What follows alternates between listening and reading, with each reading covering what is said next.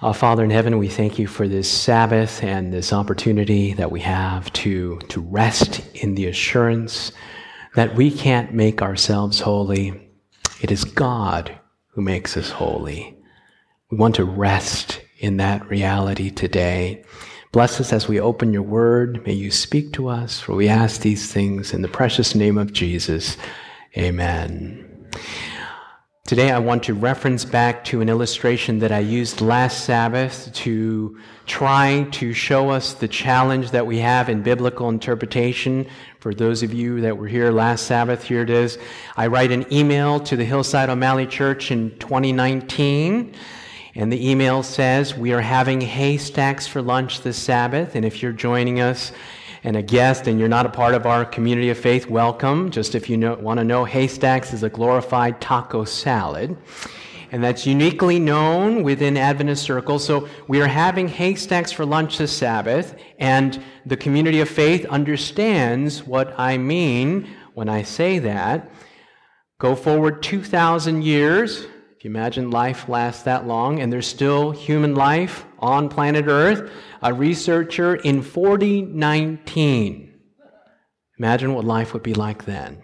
4019 is going through the digital archives and comes across this email from an obscure preacher in southern Anchorage that says we are having haystacks for lunch this Sabbath. There's a lot of room for misinterpretation. I remember one member came to me after church and said, this researcher could have come to the conclusion that we study the book of Daniel, don't we? And Nebuchadnezzar ate grass for 7 years. And so this group ate straw for church on Sabbath, stacks of straw. And you can see that there is this hermeneutical interpretive challenge in going back 2,000 years and trying to understand what I meant when I said we are having haystacks for lunch this Sabbath. Now we go to the challenge that we have in interpreting Paul's letters. Paul wrote epistles, occasional letters to the believers in Corinth, and this is known as Corinthians, or the believers in Ephesus, known as Ephesians. He also wrote personal letters to Timothy, Titus, Philemon, and they're preserved for us today. And we need to go through this process of understanding what it meant first so that we can understand what it means today. It's first God's word to them, and then it is God's word to us. And so if we go to understanding what it means today without understanding what it meant, let's take an example of this in 2 Corinthians chapter 13, verse 12. The Bible says, greet one another with a holy kiss.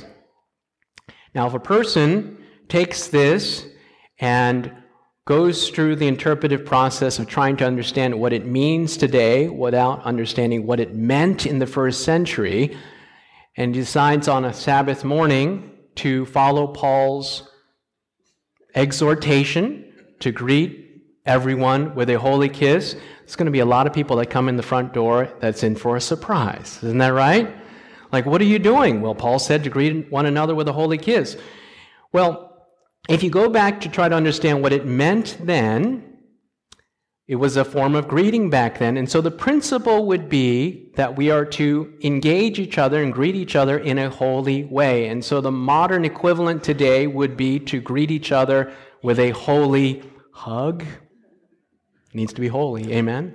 Holy hug or a holy handshake. And so that would be the equivalent. We need to go through this process. Now, this seems rather innocuous, but there is a passage, and this is the focus of our study today, that has been quite problematic for Seventh-day Adventists, Sabbath keepers, those that uphold the seventh-day Sabbath. It's Colossians chapter 2, verse 16. And this is the only reference in the theological section of the New Testament to the Sabbath. Here it is, Colossians 2:16. So let no one judge you in food or in drink or regarding a festival or a new moon or Sabbaths. Now, before we go into our study to understanding what it meant and then understanding what it means, I want to read to you some of our evangelical scholars commenting on what they think this means. And I'm going to go through them very quickly here. This is from Anthony Buzzard. The New Testament witness in Colossians 2:16 is powerfully against the obligation of Sabbath keeping. This is from Larry Halfley. One can understand why Colossians 2:16 is the only one of those references that says the Sabbath is not binding. He concludes that Seventh-day Adventists, us, are condemned by the text of Colossians 2:14 through 16. R.A. Torrey, commenting on Colossians 2:16, says this passage is a death blow to all sects who observe the seventh-day Sabbath. H.M. Riggle, here is a clear, positive statement that the Sabbath taken out of the way, nailing it to the cross, and therefore no one has a right to judge us for its non-observance. This single declaration of Paul's refutes all the theories of Sabbatarians. And here is Walter Martin, the renowned Walter Martin from Questions on Doctrine. Regarding Colossians 2:16, he says, "In light of this scripture alone, I contend that the argument for Sabbath observance collapses." Wow. So here we are. Now, please don't leave at this point. Stay with me. All right. Don't be like, oh, But this shows us there are different interpretations of Colossians 2:16. Now, let's look at it in your own Bible. I didn't put it on the screen because I wanted you to read it in your own Bible. And let's read a few verses before and a few verses after and get a little bit of the literary context of what Paul is saying here. Let's pick it up in Colossians chapter 2, verse 8. "Beware lest anyone cheat you through philosophy and empty deceit according to the tradition of men, according to the basic principles of the world, and not according to Christ. For in him dwells all the fullness of the Godhead bodily, and you are complete in him, who is the head of all principality and power. In him you were also circumcised with the circumcision made without hands, by putting off of the body the sins of the flesh, by the circumcision of Christ, buried with him in baptism, in which you were also raised with him through faith in working of God, who raised him from the dead, and you, being dead in your trespasses and uncircumcision of your flesh, he has made alive together with him, having forgiven all your trespasses, having wiped out the handwriting of requirements that was against us, which was contrary to us, he has taken it out of the way, having nailed it to the cross. Having disarmed principalities and power, he made a public spectacle of them, triumphing over them. So, or therefore, let no one judge you in food, in drink, regarding a festival or new moon or Sabbaths, which are a shadow of things to come, but the substance is of Christ. You'll notice that Paul begins his argument by saying, you have been circumcised spiritually through baptism.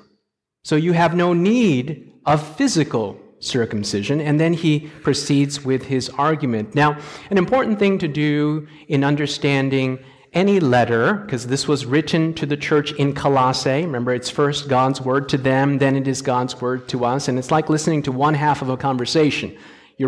He's writing a letter to a specific group, a community of faith in the first century, and he's writing for specific reasons. And we can put together the historical context of the early church and some of the issues that they faced. And this is an important thing to do when you read any of Paul's letters, is to put it against the backdrop and the narrative of the book of Acts, because it tells you the circumstances that arose in the inception of the early church.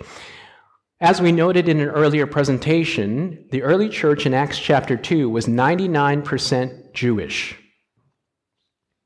I would say, for all intents and purposes, 100% Jews. Those people that came to Pentecost were making a pilgrimage from all parts of the world. They were Jewish. They were there for the day of Pentecost. And the reason why the tongues were so important is because every Jew heard their language from the region which they came. And so they had this mass baptism. Can you imagine? The church goes from 120 to 3,000 in one day, and every one of those, now there may have been a Gentile that slipped in there, but I don't think so. It was probably all Jewish. Okay, so 3,000 Jews become Christians in one day, and the church experiences exponential growth. All of these Christians were circumcised. All of these Christians kept the Jewish holidays and feasts. They were very familiar with the law of Moses. And what happened after that? Because of Paul, the church began a radical demographic transition in which Gentiles began to come into the church, and the scales began to tip. Anytime you have an ethnic homogeneous group and then other people start coming in, it's okay as long as they're the minority, but once the tip of scales of ethnic population began to tip in a certain favor, there are problems that arise. And so in Acts chapter 15, you can see that the Jewish Christians had a problem with the Gentile Christians. And here it is, Acts chapter 15, verse 1 and 5. Certain people came down from Judea to Antioch and were teaching the believers, unless you are what? This is a radical teaching. These are Jewish Christians. Unless you are circumcised according to the custom taught by Moses, you cannot be what? You can't be saved. These are Jewish Christians going to the Gentile Christians saying, look, unless you go through a surgical procedure, you're not going to make it into heaven. That's heresy. Heresy. And this was a huge issue in the early church. The Jewish Christians looked at the Gentile Christians and says, look, you're not the real thing. You need to prove your fidelity. Baptism's not enough. You need to be circumcised. Paul and Barnabas stood up and said, that's wrong. Huge issue took place in the church. Verse 5 says, then some of the believers who belonged to the party of the Pharisees became Christians, but they held on to some of their early presuppositions. They stood up and said, the Gentiles must be circumcised and required to keep the law of Moses. Huge issue in the early church. And so Paul began writing letters as he was raising churches up in Gentile churches in Asia Minor. These churches were coming up, and there was this constant push by certain Jewish Christians to hold the line of circumcision in the law of Moses. And you can see this in his letter to the Galatians. He says, it doesn't matter whether we have been circumcised or not. Why is he writing that? Because of the context of the early church. It doesn't matter whether we have been circumcised or not. What counts is that we have been transformed into a new creation. Now, this was not only a lay issue, but it became a leadership issue as well. As two of the most prominent apostles in the first century, Paul and Peter, went head to head. Here it is, Galatians chapter 2, verse 11 through 14. But when Peter came to Antioch, I had to oppose him to his face. Confrontation. For what he did was very wrong. When he first arrived, he ate with Gentile believers who were not circumcised, but afterwards, when some friends of James came, Peter wouldn't eat with the Gentiles anymore. He was afraid of the criticism from these people who insisted on the necessity of circumcision. As a result, other Jewish believers followed Peter's hypocrisy. And even Barnabas was led astray by their hypocrisy. When I saw that they were not following the truth of the gospel message, I said to Peter, in front of all the others, since you, a Jew by birth, have discarded the Jewish laws and are living like a Gentile. What did he mean? He was saying, look, you don't hold yourself to the Mosaic laws and rituals anymore. Why are you now trying to make these Gentiles follow the Jewish traditions? It was not only a lay issue, became a leadership issue. And this was a central point of contention in the early church. As the demographics went from a Jewish population to a Gentile population, at the heart of the matter was circumcision and the law of Moses. This is an important historical context for us to understand Colossians, because Colossians was not written in a vacuum. There was a context to it. And like I said, it's like you're listening to one half of the conversation. You don't know all of the circumstances, but when you read the Bible and the book of Acts, you can put together a biblical reconstruction of the issues that are taking place. They were not struggling with whether or not to keep the seventh day holy. They were struggling with how to apply Moses' law, and specifically circumcision. Now, the point that comes up here is the word Sabbath in Colossians chapter 2, verse 16. So let no one judge you in food or drink regarding festival, new moon, or Sabbaths. When you look at the context of Colossians 2, this is specifically in relationship to Judaism and Jewish tradition and Mosaic law. Mind you, the New Testament had not been written yet. It was being written at this time. And let's examine the word Sabbath. When you look in the Old Testament and analyze the Hebrew Bible, the word Shabbat occurs 111 times in the Hebrew Bible, the Old Testament. This was all they had in the first century. Their scriptures were the Old Testament. So when they referred to the word Sabbath, the Sabbath had specific connotations and implications. So 111 times in the Hebrew Bible, the Hebrew word Shabbat occurs. In 94 cases, out of the 111 times, it refers to the seventh-day Sabbath. Now, how we come to a conclusion as to which Sabbath it is, because I'll go into detail as to the other Sabbaths that the word Shabbat can refer to, is there are certain contextual markers. And many times, there are markers such as the article the Sabbath in the Hebrew, or my Sabbath. So when the Bible talks about the seventh-day Sabbath, the article the is used, and also my. God says, it is my Sabbath. Let me give you a couple examples of this. The heart of the Ten Commandments, written in stone by the finger of God, Exodus chapter 20, verse 8, remember the Sabbath day to keep it holy. 6 days shalt thou labor and do all thy work, but the seventh day is the Sabbath of the Lord thy God.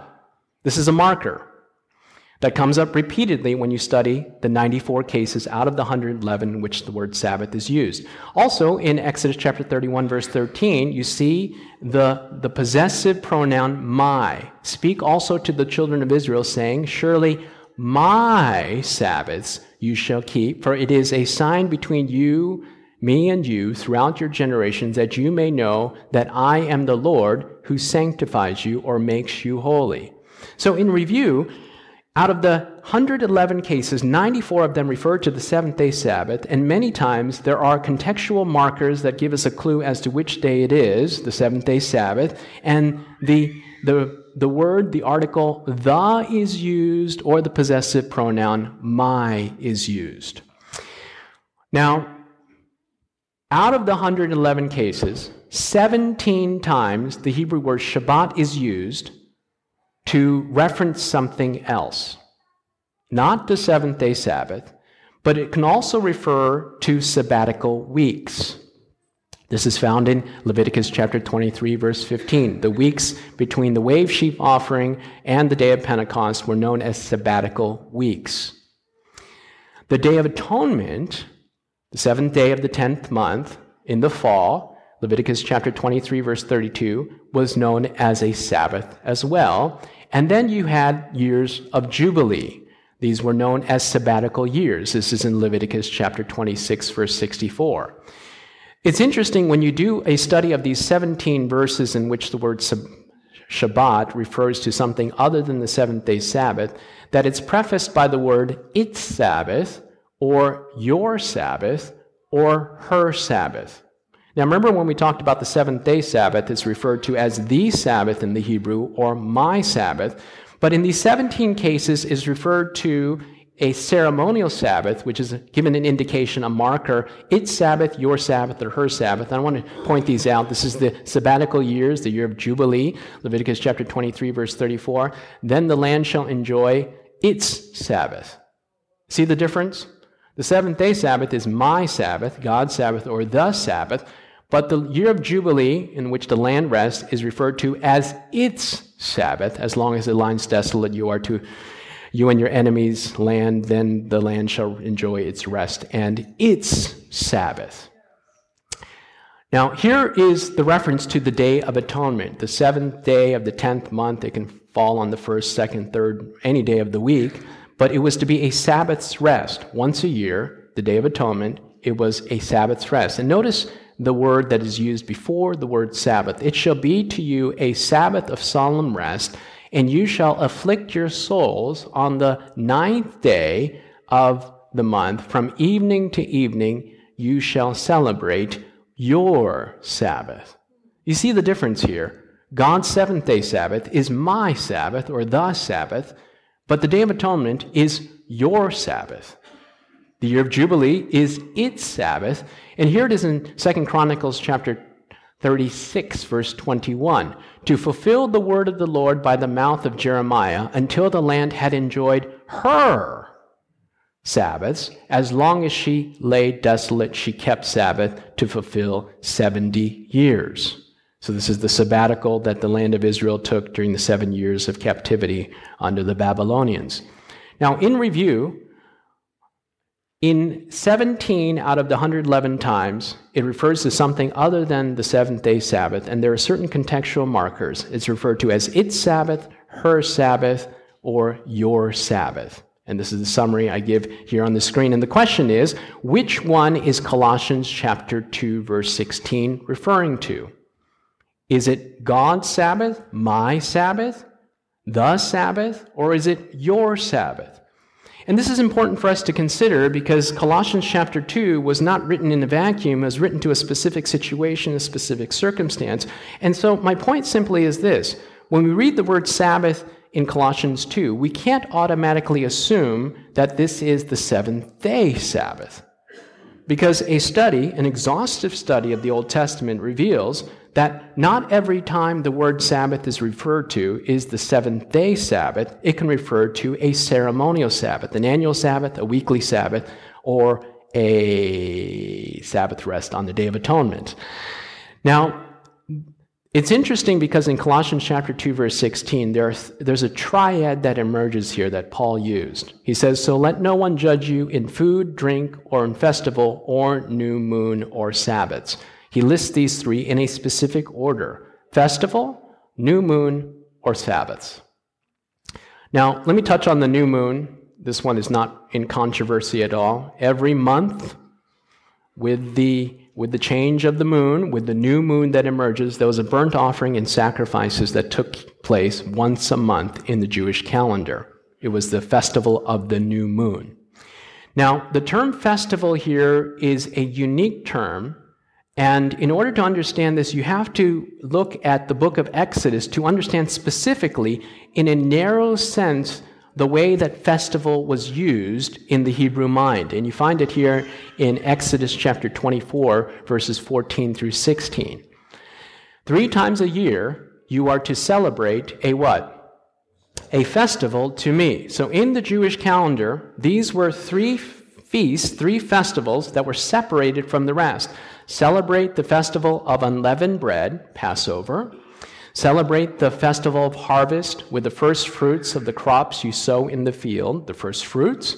Celebrate the festival of ingathering, tabernacles, at the end of the year when you gather in your crops from the field. 3 times a year, all the men are to appear before the sovereign Lord. These were unique feasts. They were a joyous celebration, and they were the 3 feasts in the Jewish calendar that every male in Israel was required to make a pilgrimage to the temple. These were different than all the rest. This was different than the Day of Atonement. This was a joyous occasion that all males in Israel had to make a pilgrimage to the temple, in this case, Jerusalem. And this is a scholar, New International Dictionary of Old Testament Theology and Exegesis, that backs up Exodus chapter 25. It says, the term festival, Hag, is used to refer to 3 annual Israelite festivals: the Feast of Booths, Passover, unleavened bread, and Feast of First Fruits, that required making a pilgrimage to the temple in Jerusalem. Now, you may be wondering, what's the big deal in regards to these festivals and feasts? The point is, when the term festival is used from a Jewish perspective, it referred in a narrow sense to 3 of the annual festivals. It did not refer to the Day of Atonement. These were celebratory feasts. And so when Paul says festival, and when you cross-reference it with the Old Testament, he could be, and I believe, very specifically referring to these 3 Jewish feasts referred to in the book of Exodus. Now, in summary, the term festival refers to 3 joyous celebratory pilgrimage feasts in Jerusalem, or in the Jewish annual calendar: Festival of Unleavened Bread, Passover; Festival of Ingathering, which was first fruits; Festival of Harvest, which was booths. Note the term festival did not refer to the Day of Atonement, which was considered a Sabbath of self-examination and afflicting your soul in Leviticus chapter 23, verse 32. Now, it's interesting because when you look at Paul's writings, he paraphrased much of the Old Testament, but he specifically, like in the book of Romans, quotes from the book of Hosea. Now, when you look at Hosea chapter 2, verse 11, it's interesting because Hosea says, "I will stop all her celebrations," referring to Israel. In other words, there will come a day in which all of the festivals and feasts will come to an end. And notice what he says after that. There's going to come a day when all the festivals come to an end. And notice the order that Hosea lists the festivals. Here they are. Her yearly festivals, her new moon, and her Sabbath days, all her appointed feasts, festivals. Now, we noted in an earlier slide that there was a distinction between her Sabbaths and my Sabbaths. Remember that? And so, judging by an exhaustive study of the way Shabbat was used in the Old Testament, you can know that here Hosea is not referring to the 7th-day Sabbath. He's referring to the ceremonial Sabbath, her Sabbath. He didn't say my Sabbath or the Sabbath. He said her Sabbath. So it's interesting because right here, Hosea gives a list in order, surprisingly similar, I'd say identical to Colossians 2, of festivals, new moons, and her Sabbath days. Now, what emerges here is what they call an inverted parallelism, a form of Hebrew writing, chiastic structure. It says, "I will stop all her celebrations, her yearly festivals, annual pilgrimage feasts," the 3 that we noted, her new moons, the monthly feasts, her Sabbath days, which were the annual ceremonial Sabbaths. This was a form of Hebrew writing. And there's other examples in the book of Hosea where he does an inverted parallelism. So here, Hosea goes annual, monthly, annual. Inverted parallelism. Her yearly festivals, annual pilgrimage feast, her new moon, monthly feast, her Sabbath days, annual ceremonial Sabbaths. You cannot deny from a reading of Hosea chapter 2, verse 11, that he's referring specifically to ceremonial Sabbaths. And he goes in a chiastic structure, annual, monthly, annual. This is the way the Hebrew mind worked, in parallelism. Now, Paul was a Jew. He was a theologically trained Jew that quoted from the book of Hosea, specifically in the book of Romans. So he was familiar with this book. I want you to notice the uncanny similarity to Colossians 2. Here it is. He has taken it out of the way, having nailed it to the cross. Hosea chapter 2, there will come a day when all the festivals and feasts will cease. He has taken it out of the way, having nailed it to the cross. So let no one judge you in food, drink, regarding festival, new moon, or Sabbaths. Exact same order as Hosea chapter 2. Festival, new moon, or Sabbaths. Now, some people may say, how do you know that Paul used inverted parallelism like the Hebrews did in the Old Testament? Because he used it in his writings, specifically in the same chapter of Colossians 2. Here's another example. Just a few verses later, Paul uses inverted parallelism here. Do not touch, do not taste, do not handle. Handle, touch. Some translations say do not touch, do not taste, do not touch. Okay? So this is inverted parallelism where he parallels the first part with the last part with a middle in between. And here, the biblical evidence supports this reality that Paul in Colossians chapter 2, verse 14 through 16 is not talking about the seventh-day Sabbath, but he's talking about her Sabbath, a ceremonial Sabbath. He's using inverted parallelism here, a festival, or new moon, or Sabbaths. A festival, the annual pilgrimage feast, or new moon, the monthly feast, or Sabbaths, the annual Sabbaths. In other words, because of Jesus, we don't have to keep the festivals, feasts, or Sabbath days anymore. And in the context of the book of Acts, this makes perfect sense. Now, there's another term here that gives away what Paul is talking about. And it's in Colossians chapter 2, verse 14. It says, having wiped out the handwriting of requirements that was against us, he has taken it out of the way, having nailed it to the cross, so let no one judge you in food, drink, regarding festival or new moon or Sabbaths. The term against us is a direct quote from Deuteronomy chapter 31. Here it is, Deuteronomy chapter 31. Take this book of the law and put it beside the ark of the covenant of the Lord your God, that it may be there as a witness against you. Paul says the requirements that was against the people was nailed to the cross, and in Deuteronomy chapter 31, verse 26, it says the law of Moses was against the people. A direct quote of Deuteronomy chapter 31. What was against the people? The law of Moses. And then he says, let no one judge you in food, drink, Sabbath days, and so forth, the ceremonial Sabbath. Now, it's interesting. This is a photograph from Messiah's Mansion, which came a few weeks ago. And look at this replica of the Ark of the Covenant. You remember in Deuteronomy chapter 31, 26, it said that the law of Moses was placed where? Beside the Ark of the Covenant. And look at this replica here on the screen. You'll notice behind me that is a replica of the scroll, the law of Moses. And notice its location. It is placed at the side of the Ark, beside the Ark. Notice what's inside the Ark. The Ten Commandments. And what is the Ten Commandments written on? Stone. What is Moses' law written on? It's a scroll.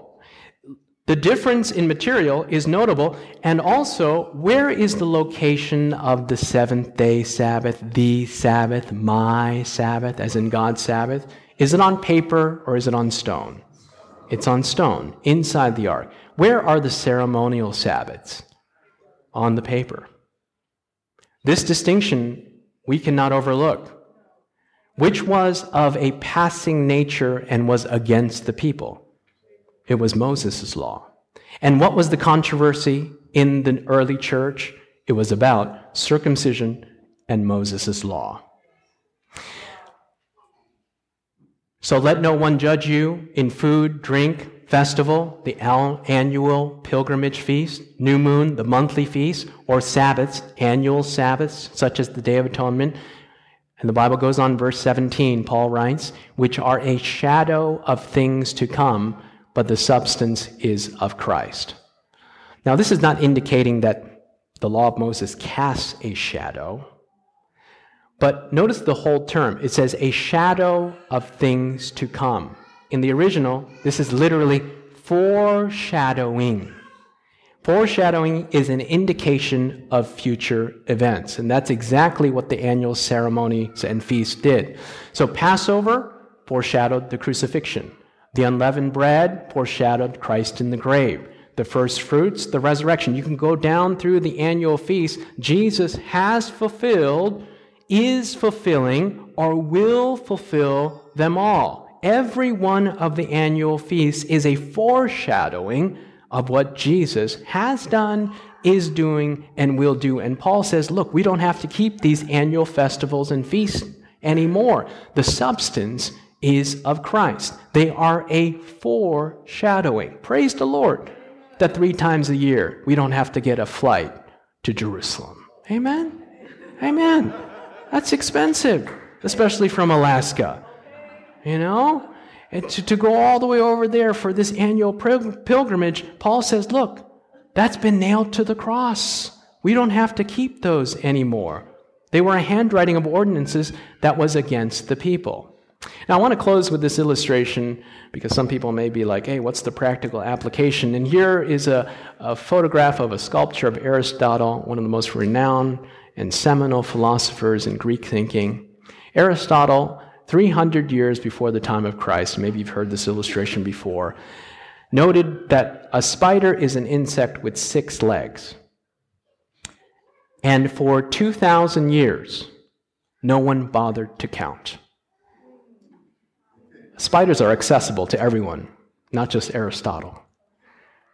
2,000 years. Now think about the implications of that. 2,000 years from 300 BC all the way up to the year 1700, the 1700s, where a gentleman by the name of Lamarck had the audacity to check Aristotle. Here's a spider. Let me count, and let's do it. 1, 2, 3, 4, 5, 6, 7, 8. Can you imagine that? Aristotle was wrong. The point is this: let no authority or scholar be a replacement for your own personal examination of Scripture. Amen?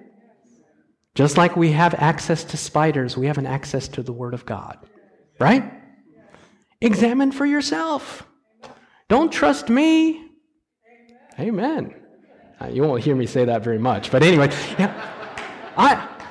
what I mean is, don't take my word for it. I could be leading you all astray. Go examine for yourselves. And here it is. Be a Berean. Examine the Bible for yourself. This is a remarkable text. Acts chapter 17, verse 11. Now the Berean Jews were more noble character than those in Thessalonica, for they received the message with great eagerness. Now who are they receiving this from? Paul. If Paul gives you a Bible study, that's pretty weighty. That's pretty compelling. I would be inclined to say, I don't need to check that out. I mean, come on, Paul. Just bring it on. Just tell me more. But these Bereans had the audacity. They heard it from Paul, and then they went back to the Scriptures every day to see if what Paul said was true. And Paul says, look, these are more noble. This is the Protestant heritage, the biblical heritage that we all have.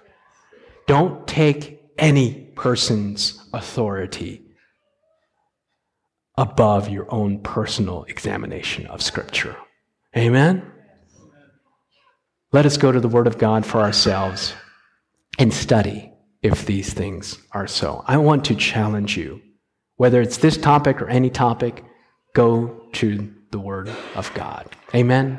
Let's bow our heads as we pray. Father in heaven, we thank you that we have a sure Word. We thank you that we can study the Word of God for ourselves, that it's accessible in so many forms. What a day that we can live in. What a privilege it is that we can read the Bible. Help us, Father, to read, to study, to meditate on your Word, to study, to show ourselves approved unto God, rightly dividing the word of truth. For we ask these things in the precious name of Jesus. Amen. This media was brought to you by Audioverse, a website dedicated to spreading God's Word through free sermon audio and much more. If you would like to know more about Audioverse, or if you would like to listen to more sermons, please visit www.audioverse.org.